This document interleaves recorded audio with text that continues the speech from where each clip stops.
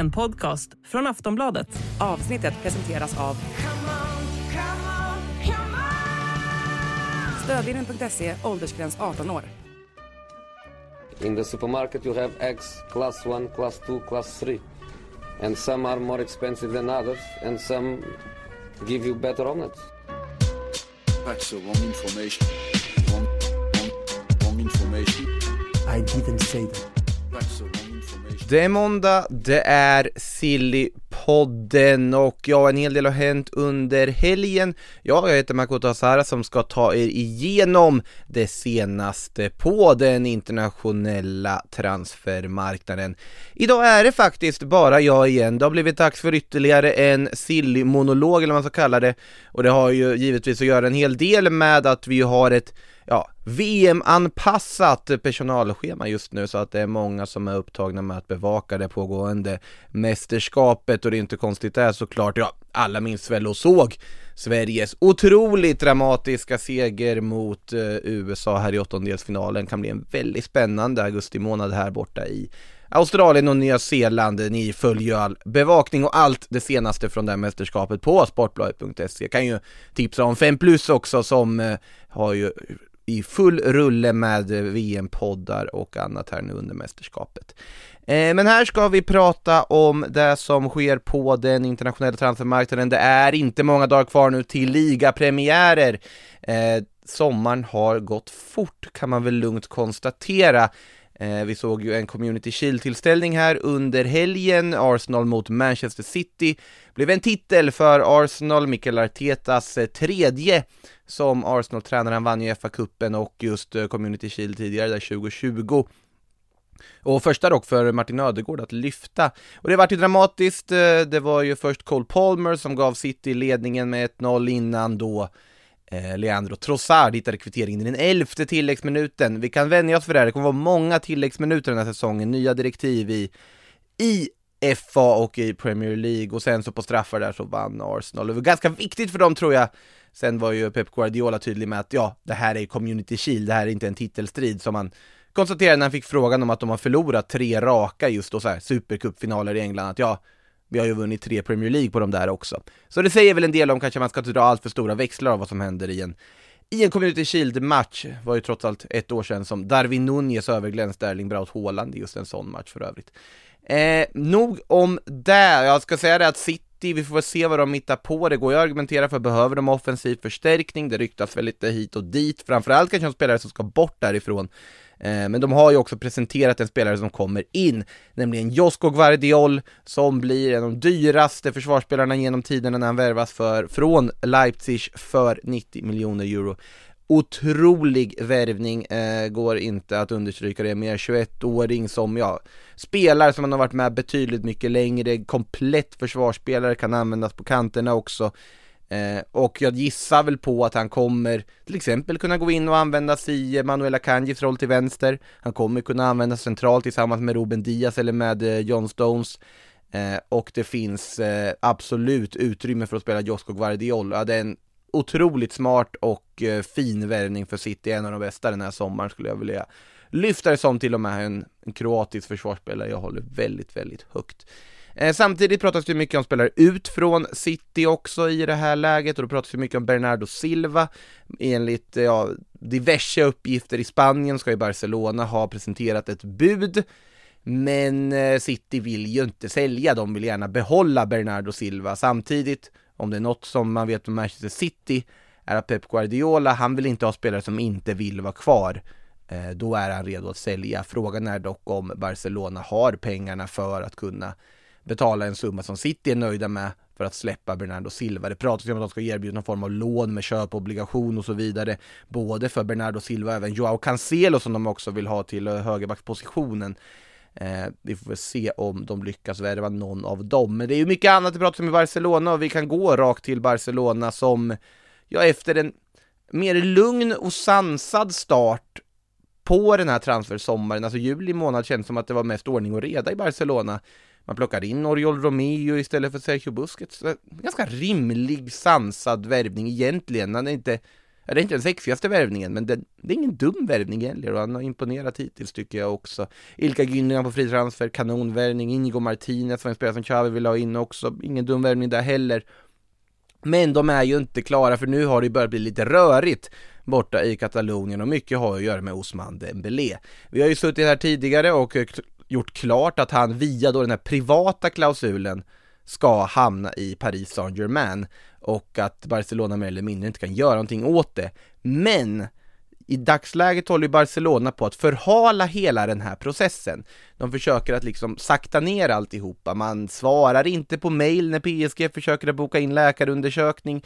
Man sitter och lusläser kontraktet för att se om man verkligen inte kan få ut mer pengar av det här avskedet. Och samtidigt, mitt i det här, så är ju faktiskt Ousmane Dembele tillbaka och tränar som att ingenting har hänt med klubben. Så det är en jätteunderlig situation där Dembele just nu ligger i någon form av limboläge, väntandes på att Barca ska ge klartecken för att han ska få genomföra sin flytt till PSG. Han är ju överens med ett 5-årskontrakt och så vidare. Och där Barcelona då på något sätt försöker titta på andra utvägar. De ska ju bland annat då också förhala hela den här processen för att man har tydligen då fått ett bud eller liksom kontakt från Al-Hilal i Saudiarabien, som vill ge mer i transfersumma, de vill ge mer i lön och så vidare, och Barcelona vill ju hellre då sälja till den saudiska ligan. Ousmane Dembele inte så intresserad av att flytta till den saudiska ligan, och han är helt inställd på PSG. Så det är ju lite av ett waiting game just nu, där Barcelona helt enkelt inte bara, de svarar inte på mail om man säger så, och Dembele tränar, jätteunderlig situation. Men samtidigt pratas det ganska mycket om andra spelare som skulle kunna flytta mellan just Paris och Barcelona. Och då tänker jag givetvis på Neymar. Denna 31-årige brasilianske trollgubbe och bollartist, en av de mest sevärda fotbollsspelarna i världen i mitt tycke, som ofta faktiskt på något underligt vis kan anses vara ganska underskattad. Jag tycker att han har otroliga spetsegenskaper som jag tycker han får lite för lite cred för, och absolut att han har på något sätt agerat i skuggan sedan 2017 borta i Paris har väl en del att göra i att kanske inte alla ser Neymars storhet på det här sättet, och att han inte riktigt har lyckats med det brasilianska landslaget, och skadorna och så vidare givetvis också. Men Neymar ska i alla fall vara ganska sugen på att flytta tillbaka till Barcelona, och PSG ska vara ganska sugna på att bli av med Neymar. De har ju blivit av med Lionel Messi, och Kylian Mbappé kommer vi in på sen. Men de håller ju på att göra om sin offensiv, det är ju en sak som är säker. Och Neymar verkar inte riktigt ingå i PSG-ledningens planer. Det är också en ganska hög lön, de vet att om de ska kunna få någonting för honom så är det typ nu. Men ska också vara redo att typ försöka låna ut honom för att bli av med den där, alltså en del av kostnaden som Neymar ändå drar. Och Neymar själv ska ha erbjudit sig flertalet gånger till just Barcelona, var redo att sänka sin lön rejält för att få igenom en flytt. Och det här verkar väl ändå på något sätt leva. För det kommer ju uppgifter här från Barca-journalisten och Twitch-streamen Gerard Romero, absolut en excentrisk karl som ibland svingar ganska vilt, men i Barcelona-sammanhang så har han oftast kött på benen. Och enligt honom så ska ju då Neymar-filen så att säga fortfarande vara öppen, fortfarande vara aktuell. Det som står i vägen dock är ju att Xavi och tränarstaben i Barcelona inte är så sugna på att värva Neymar. De vill ha Bernardo Silva. Men ledningen med Joan Laporta, ordföranden i spetsen, de är väldigt sugna på att faktiskt hämta tillbaka Neymar.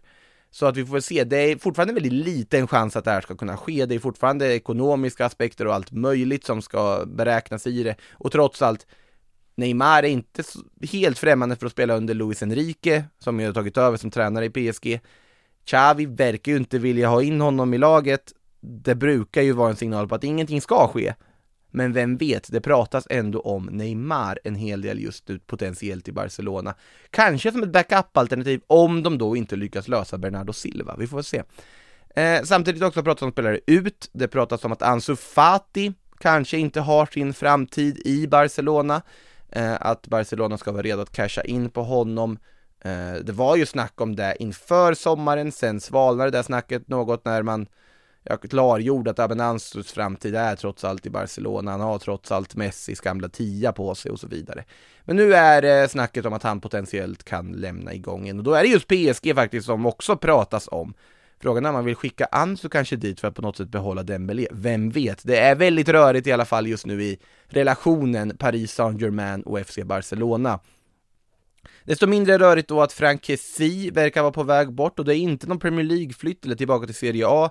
Han verkar vara på väg till saudiska Al-Ali och göra en hel drös andra spelare sällskap i den saudiska ligan.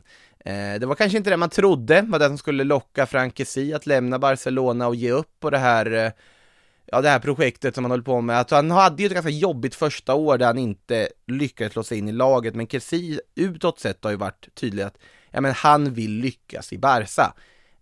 Nu verkar väl han ha gett upp den drömmen då uppenbarligen, om det är aktuellt att flytta till Saudiarabien istället. Han blir väl en rikare man dock, det kan man ju tänka sig i alla fall, för lönekuvertet är det nog inget fel på när han flyttar till Al-Ali. Verkar som att den är väldigt, väldigt aktuell och så gott som klar om man ska tyda det som har rapporterats.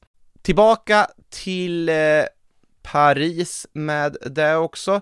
Nämnde Kylian Mbappé i förbifarten tidigare. Vi ska väl nämna Kylian Mbappé igen och kolla status där. Status just nu är att PSG har avslutat på väg att avsluta sin Japan-turné. Nu närmar ju sig ligasäsongen med stormsteg. Kylian Mbappé är fortfarande i frysboxen. Han är fortfarande inte med och tränar med de ordinarie startspelarna. Han är inte tilltänkt att vara aktuell att ta sig ut i en trupp till premiären i ligan. Och PSG är tydliga med sin approach till hela Mbappé-soppan. Förläng eller dra. Och Real Madrid sitter fortfarande och lurar i vassen. De vet att om man väntar ut det här, då kan man kanske lägga ett lägre bud. Då kan man kanske övertala Mbappé att gå redan nu den här sommaren. Så att det är lite sånt läge just nu att de sitter och väntar på varandra fortfarande, samtidigt som Kylian Mbappé verkar typ ganska lugnt och sansat bara gå vidare med sin tillvaro. Han dök ju upp där på någon semesterbild där tillsammans med Rodrigo på någon fest, och det väckte ju massa spekulationer och så vidare också, men det var nog bara att de träffades där ute på stan så att säga, helt slumpartat, vem vet. Men Mbappé-situationen fortfarande olöst och fortfarande också i någon form av limbo-situation. PSG i alla fall börjar titta på ersättare, det är ju en sak som är säkert. Gonzalo Ramos har fått ett sånt här here we go från Fabrizio Romano. Pratar vi alltså Benficas unga striker på väg in vad det verkar för en ganska rejäl summa. Men de tittar ju även på Randal Kolo Muani, Eintracht Frankfurts succéman som pratats mycket om överlag. Varit lite tystare om honom typ senaste månaden, måste ändå sägas, när det mer varit snack om Harry Kane och Victor Osimhen och alla möjliga andra forward. Kolo Muani dock verkar vara inställd nu på att han vill till PSG. Det ska finnas någon form av förhandsöverenskommelse med PSG ifall de då skulle få ihop en övergång med Eintracht Frankfurt. Problemet är väl Eintrachts prislapp, för de vill ha 100 miljoner euro för sin succéman. Den spelare de värvade gratis för 1 år sedan från Nan, ska vi komma ihåg. Jag tror inte att PSG är redo att betala 100 miljoner euro för Randal Kolo Muani. Framförallt så är Randal Kolo Muani och hans representanter inte så nöjda över Eintrachts prissättning och anser väl att den är lite väl hård och girig så att säga. Vi får se vad allting landar i, men Kolo Muani verkar vara inställd på att han vill till PSG.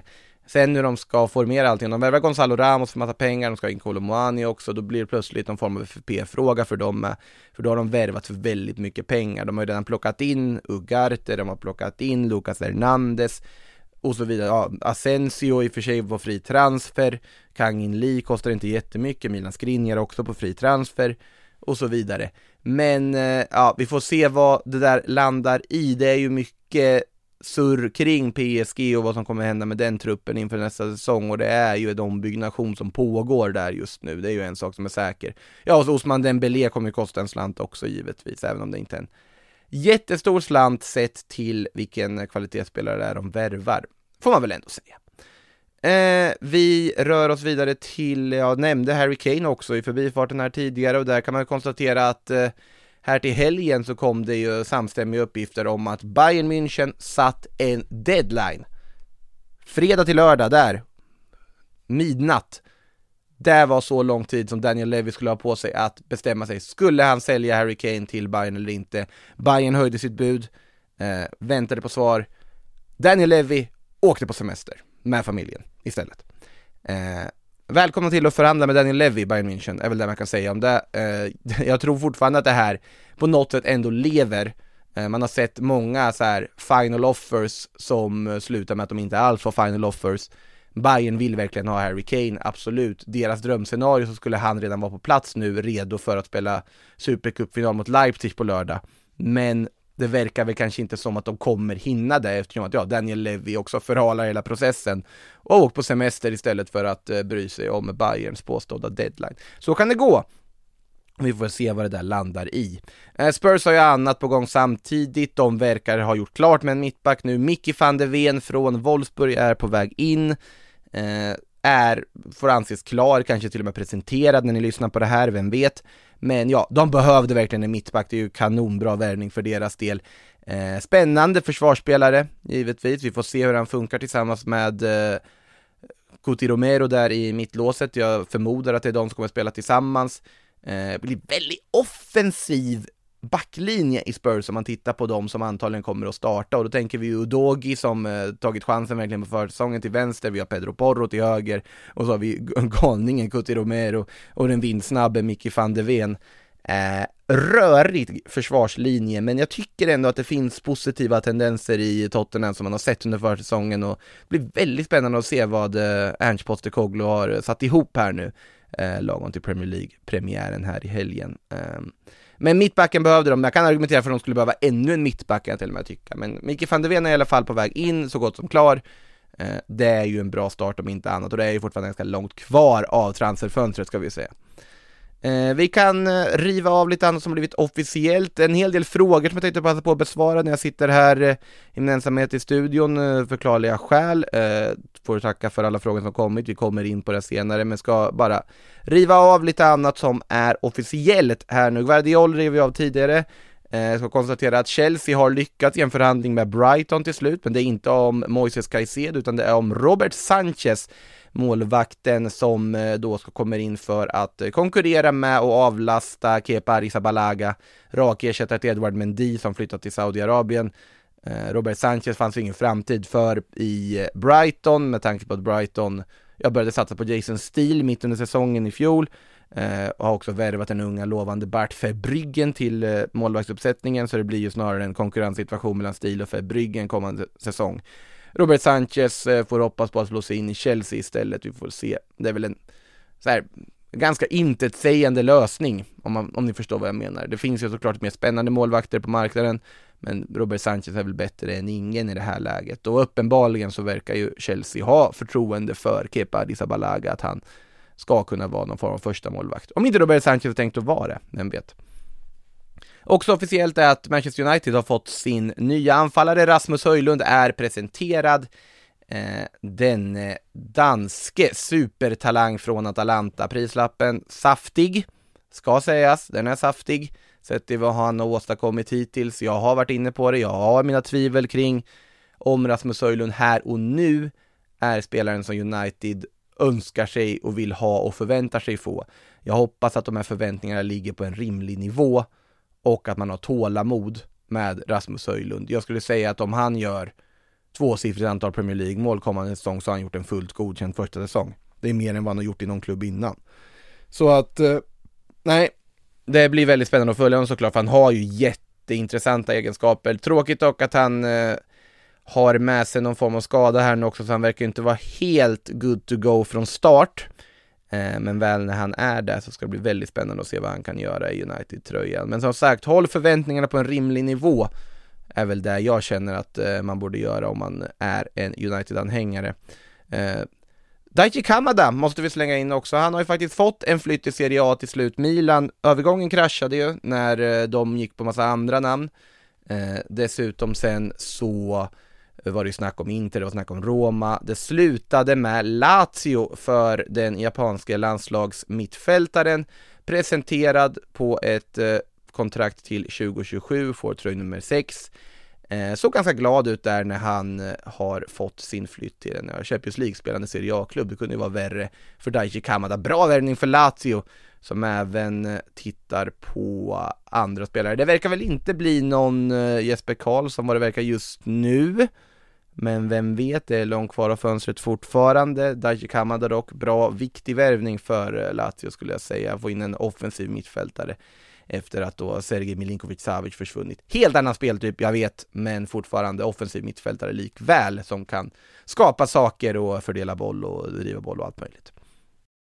Ja, det är väl inte en silly-podd sommaren 2023 utan att man också konstaterar att det finns lite nya uppgifter kring spelare som är aktuella för flyttar till Saudiarabien. Ja, som sagt, Frankrike nämnde vi tidigare. Al-Hilal nämnde vi tidigare när vi pratade om Ousmane Dembele. Kanske mer rimlig jakt för Al-Hilals del är den de verkar ha inlett på Joao Felix. Joao Felix som inte har någon intention att tränas av Diego Simeone i Atletico Madrid kommande säsong, som öppet via Fabrizio Romano då deklarerade och liksom berättade om sin kärlek till Barcelona och sitt driv att gå dit. Barca ska väl ändå ha något visst intresse där fortfarande, eller i alla fall någon form av tråd ute. Huruvida de kan lösa någonting med Atleti ska dock låtas vara osagt och Joao Felix vill nog dit. Men Al-Hilal verkar ändå vara någon form av backup-plan för den unge portugisen ifall det är så att det inte löser med något annat, för att vara kvar i Atletico verkar inte vara på tapeten för honom just nu. Desto mer osannolikt är väl uppgifterna om att Al-Ittihad vill värva Mo Salah. Det finns ju inte på kartan att Salah skulle lämna i det här läget när han för 1 år sedan förlängde sitt kontrakt. Det var väl det hans agent gick ut och sa också. Varför skulle vi förlänga om vi hade tänkt att lämna? Al-Ittihad ska i alla fall lagt ett väldigt lukrativt bud till Liverpool, har det rapporterats. Jag tror att vi kan ta det med en ganska rejäl nypa salt. Så det behöver vi inte tänka på så mycket mer än så. Med det sagt så tycker jag att vi kikar på lite frågor, för vi har några här från er lyssnare och det är ju alltid lika trevligt. Vi kan väl ta dem här. Dennis Ekholm har 3 Arsenal-frågor. Hur orimligt är det att Raya blir bakom Ramsdale rakt av för Turner och får exempelvis Carabao? Är han verkligen så bra att det blir en konkurrens i liga med mera? Ja, det där är en väldigt spännande fråga tycker jag, det här med Raya versus Ramsdale. Ramsdale gjorde det väldigt fint här nu i mötet mot City här senast, får man väl säga, i Community Shield. Och ja, Matt Turner då, backup-målvakten, verkar ju vara klar för Nottingham Forest, eller på väg dit i alla fall. Och allt talar ju för att Arsenal då kommer försöka förhandla fram att värva David Raya som ersättare. Och ja, alltså man tittar på vissa statistiska parametrar så är ju Raya bättre än Ramsdale förra säsongen. Sen tycker jag att det finns aspekter med Aaron Ramsdale man inte får förglömma, typ kopplingen till fansen, sättet hur älskad han är i klubben i allmänhet av lagkamraterna och så vidare, sättet han styr en försvarslinje, vilket jag tycker är en väldigt viktig egenskap för en målvakt också. Men uppenbarligen om man tittar på spelet med fötterna så är David Raya en bättre målvakt.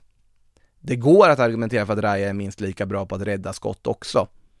Men det finns också, beror ju på helt, en målvakt bedöms ju också beroende på vad han har försvar framför sig och hur väl en målvakt synkar med sitt försvar.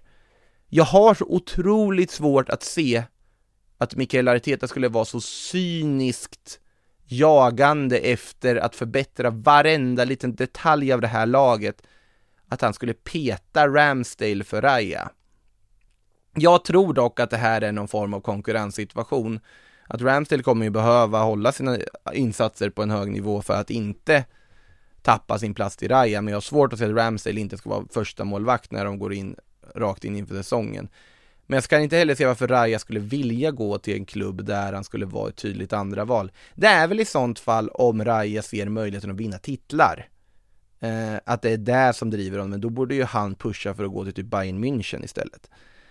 Men jag vet inte, det är som sagt det är mycket frågetecken kring den här övergången, om det är så att Arsenal faktiskt går in och värvar David Raya. Mer om det i förra veckan, i torsdagens avsnitt pratade vi ganska mycket om Raya och Ramsdale och just den där ekvationen där. Men alltså jag är fortfarande inte helt klok på den övergången om den skulle bli av, det ska ju sägas. Vad blir Arsenals sista inköp? En andra fråga från Dennis här, har du pratat om 5 spelare in. Ja, vilken position skulle det vara? Nu verkar det som att Thomas Partey blir kvar. Han startade ju här senast också. Frågan är, ska en forward in? Nej, jag har svårt att se det.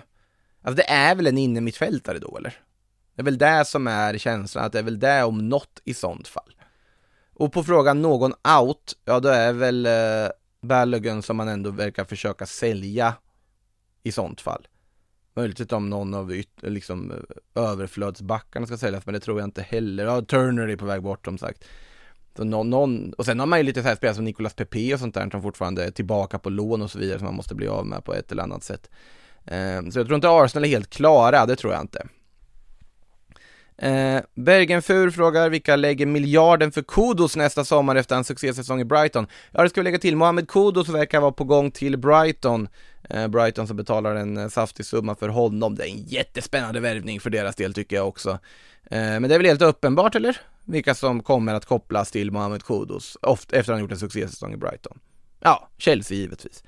Det är väl det som är känslan, men jag tror väl att om Kudos gör det riktigt bra i Brighton, då kommer det inte bara vara Chelsea som är intresserade, det kommer prata om United, det kommer prata om Liverpool, det kommer prata om Arsenal och så vidare. Helt övertygad om det.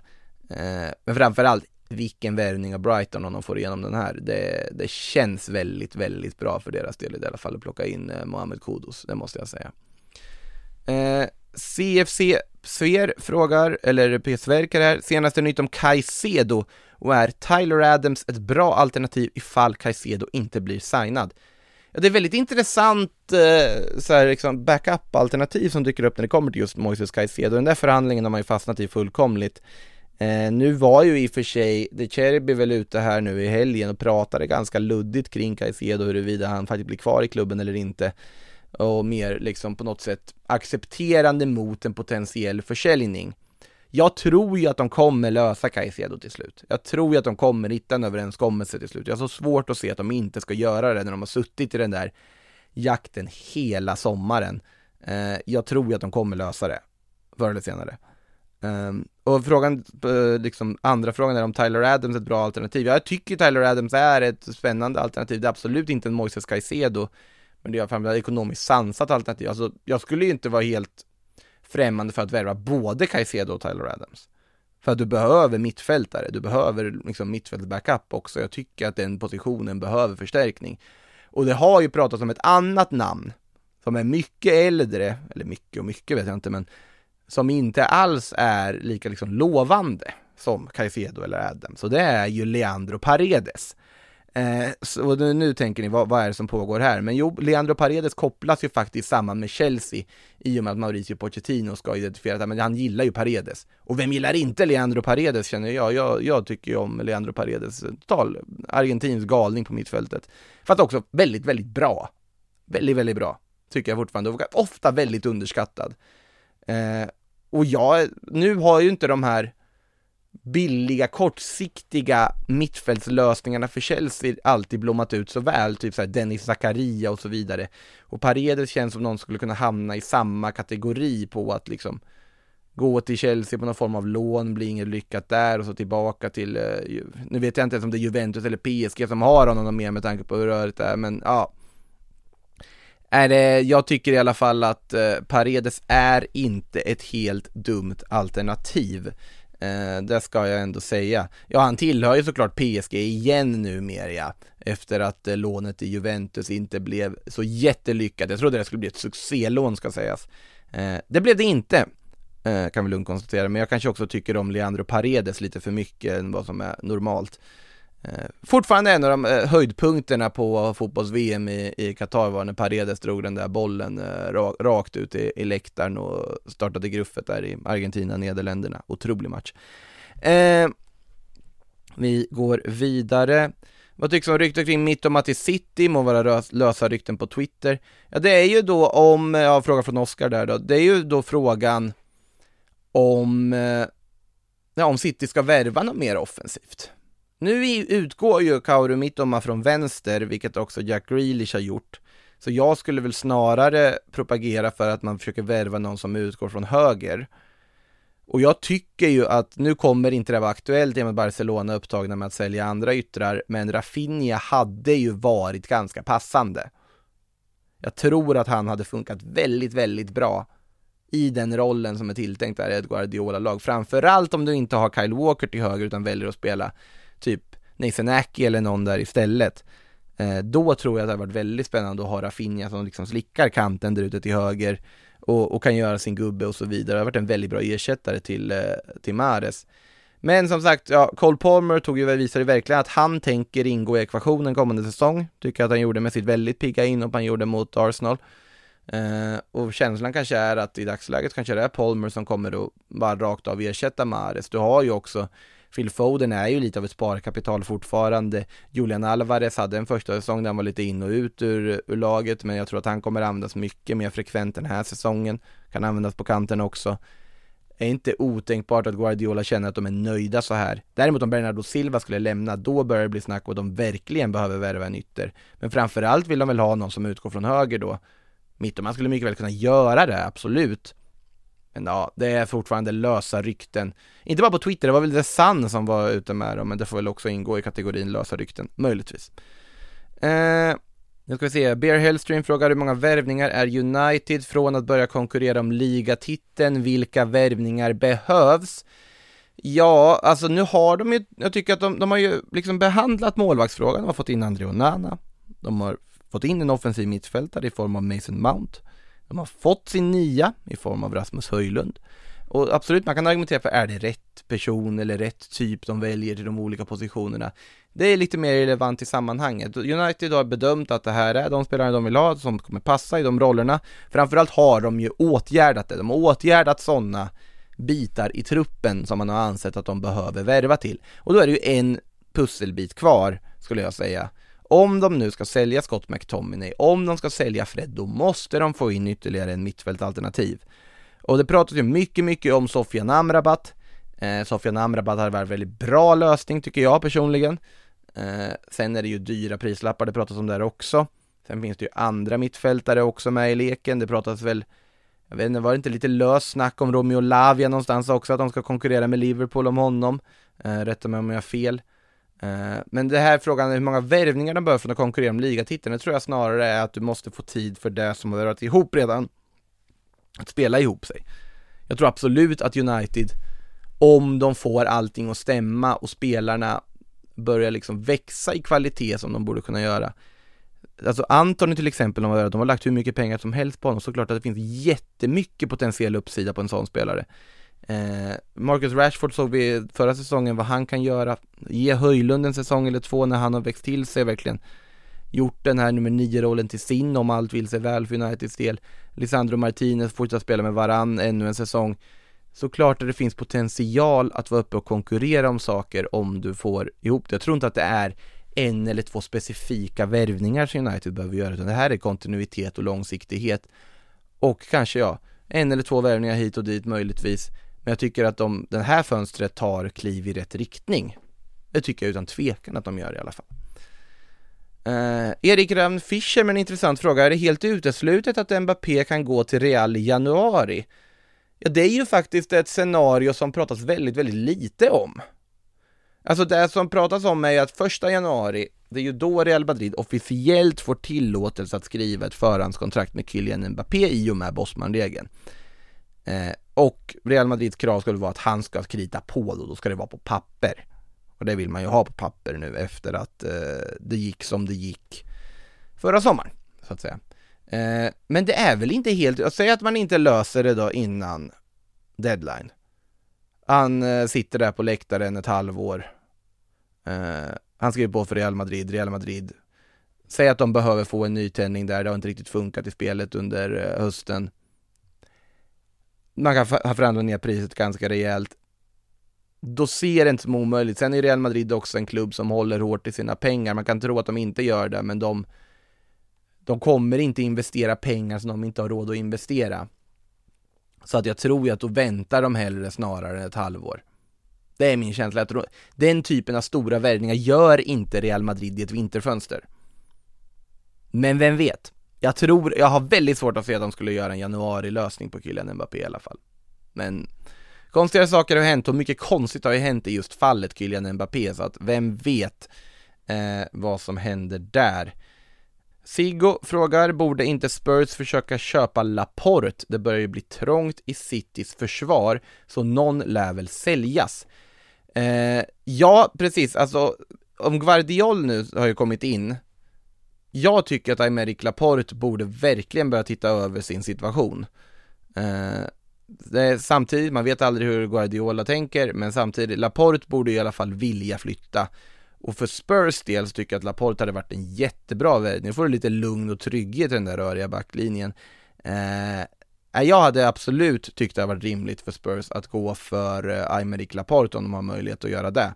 Det hade varit en jättesmart värvning för dem. För jag tycker de potentiellt behöver en mittback till fortfarande. Jag är tveksam till försvaret i Spurs. Det har ju inte sett så jättestabilt ut under förra säsongen, om vi ska vara helt ärliga. Däremot offensiven och mittfältet tycker jag vill se väldigt lovande ut. Vi får se om de får behålla Gio Lo Celso här nu också, att han faktiskt får blomma i en Spurs-tröja som jag hoppas han kan göra någon gång. Han har inte haft tränare som passar honom innan i Tottenham, det ska ju sägas. Men det verkar väl som att Angendo är öppen för att behålla honom istället för att låna ut honom igen eller sälja honom. Och det tror jag skulle vara väldigt, väldigt spännande att följa om det så skulle bli fallet. Mer Spurs då. Gustav Fransson slänger upp där just att det finns ju spelare man vill bli av med. Nu är ju en Dembele och Spence uppe till försäljning enligt uppgifter. Trodde man inte skulle funka bättre för en Dembele. Vart har han vägen? Ja, det är en väldigt bra fråga vart Tanguy Ndombele ska ta vägen härnäst. Det finns ju alla möjliga olika alternativ man kan tänka sig. Framförallt tänker man väl säga att det blir antingen lån eller någon form av reapris. Och såklart man trodde det skulle funka bättre för honom när de värvade honom. Det trodde nog alla. Men det vart inte en lyckad värvning och det kan vi konstatera. Alltså, ja, det är nog alla överens om att det vart inte som man hade väntat sig. Jag tror inte att Ndombele har samma kanske möjlighet att få en renässans i Spurs-tröjan under range som jag ändå ger Lo Celso att få. Men vem vet, nu verkar han ju som sagt Ndombele uppe till försäljning och det är väl av en anledning i sånt fall också. Vart han tar vägen vågar jag inte ens gissa. Alltså standardsvaret blir väl att en saudiarabisk klubb går in och betalar pengar och så säger Ndombele men okej, vi skiter i det där och drar då. Det hade inte förvånat om man säger så. Dallas frågar när ska Liverpool börja värva egentligen? Ligan börjar denna veckan. Känns det väl som det kan bli en Artur 2.0 om de inte börjar agera snart. Alltså Artur 2.0, då måste du ändå leta ganska långt ner i byrålådan så att säga. Alltså, Artur-värvningen som gjordes där på deadline förstår inte jag med tanke på att han typ var skadad när de värvade honom. Och framförallt så kändes det inte ens som att det var den mittfältstyp de egentligen behövde värva där och då. Men ja, känslan blir väl mer och mer. Alltså Lavia tror jag ju att de kommer lösa till slut. Eller? Alltså känslan är att de borde göra det. De har ju varit fast i det här Lavia-spåret ganska länge nu. Sen är ju Liverpool väldigt bra på att värva spelare som det inte pratas någonting om. Att det plötsligt bara dyker upp uppgifter att det är Ornstein eller Joyce eller vem som helst som plötsligt bara basunerar ut att han är den här spelaren är värvad av Liverpool. Men är väldigt bra på att hålla sånt hemligt tills det typ är klart. Så att det kan ju plötsligt bara dyka upp ett mittfältsnamn vi inte har pratat om på ett tag som plötsligt är klar för Liverpool. Vem vet? Men oavsett, jag håller ju med om att de borde börja försöka agera. Nu kanske de har lag på pappret till att kunna hantera starten på ligan när vi får väl se. Och det är långt kvar av fönstret. Men de behöver hitta fler mittfältare med tanke på att både Jordan Henderson och Fabinho också lämnat. Nu tycker jag väl att både McAllister och Szoboszlai är väldigt bra värvningar. Men också, det pratas om att de behöver en ny försvarsspelare. Det tycker jag inte är lika panikartat att behöva lösa här och nu som jag tycker att en mittfältare är. Men de har ju Curtis Jones att tillgå och så vidare som är säkert absolut håller för att spela här i början. Allt i frågan hur mycket håller det här över en hel säsong och då har du fortfarande transferfönster på det, eller närmare en hel månad på det att värva. Ville Sundberg, du frågar här också om Liverpool säsong börjar en vecka. Jag tänkte att kanske Elliot och Jones kommer ha stora roller den här säsong. Jag tror de kommer ha större roller. Det är jag nog ganska övertygad om. Känslan är väl där i alla fall. Och jag tror väl att Curtis Jones ligger väl väldigt bra till att starta en premiär i dagsläget. Det är min känsla jag får i alla fall utifrån när de har ställt upp tidigare och så vidare. Vi får väl se vad det landar i, men absolut, Liverpool är inte klara med det här fönstret. Jag har väldigt svårt att se att de ska vara där i alla fall. En fråga från Oliver Johansson. Efter alla Arsenals värvningar lyft den förbättrade bredden. Ändå kliver man in säsongen med en bänk bestående av Tierney, Emil Smith-Rowe, Nketiah, Trossard, Vieira, Kivior, Holding, Tomias och Turner. Ja, Turner ska ju dra i och för sig.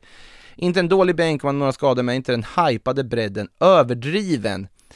Ja, alltså det finns ju många som så argumenterar för att Arsenal borde värva en anfallare.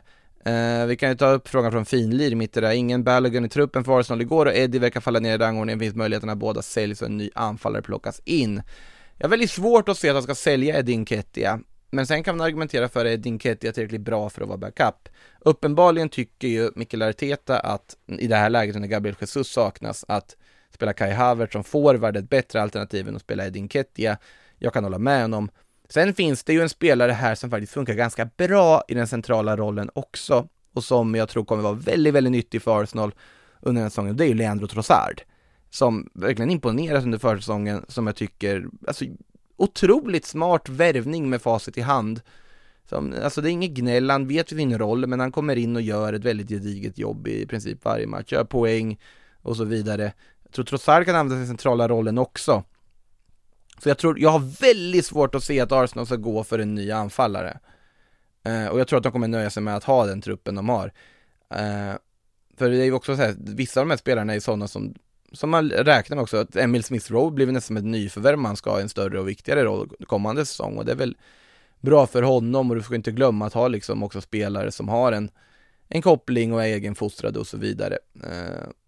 Så att nej, det är, och så till exempel Timber är ju inte tänkt att spela vänsterback egentligen väl. Alltså Zinchenko är ju skadad också just nu.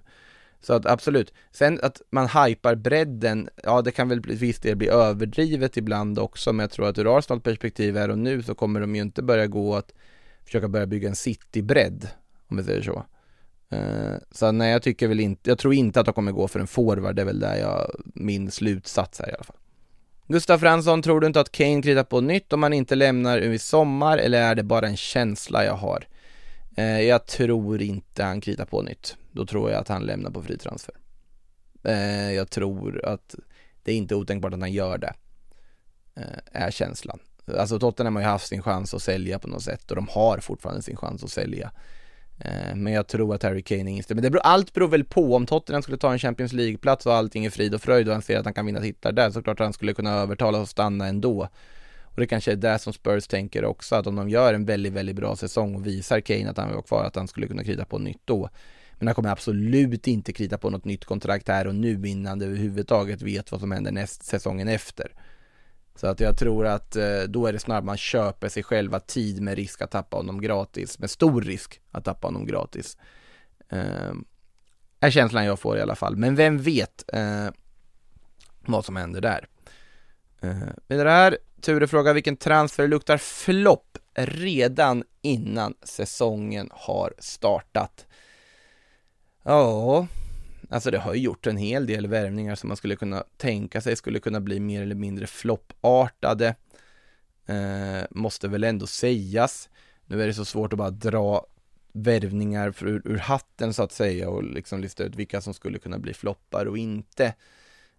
Så jag sitter där och snabbt försöker liksom pejla av läget, vilka har flyttat var och så vidare. Det är många övergångar att ha koll på hit och dit. Det råder ingen tvekan om den saken.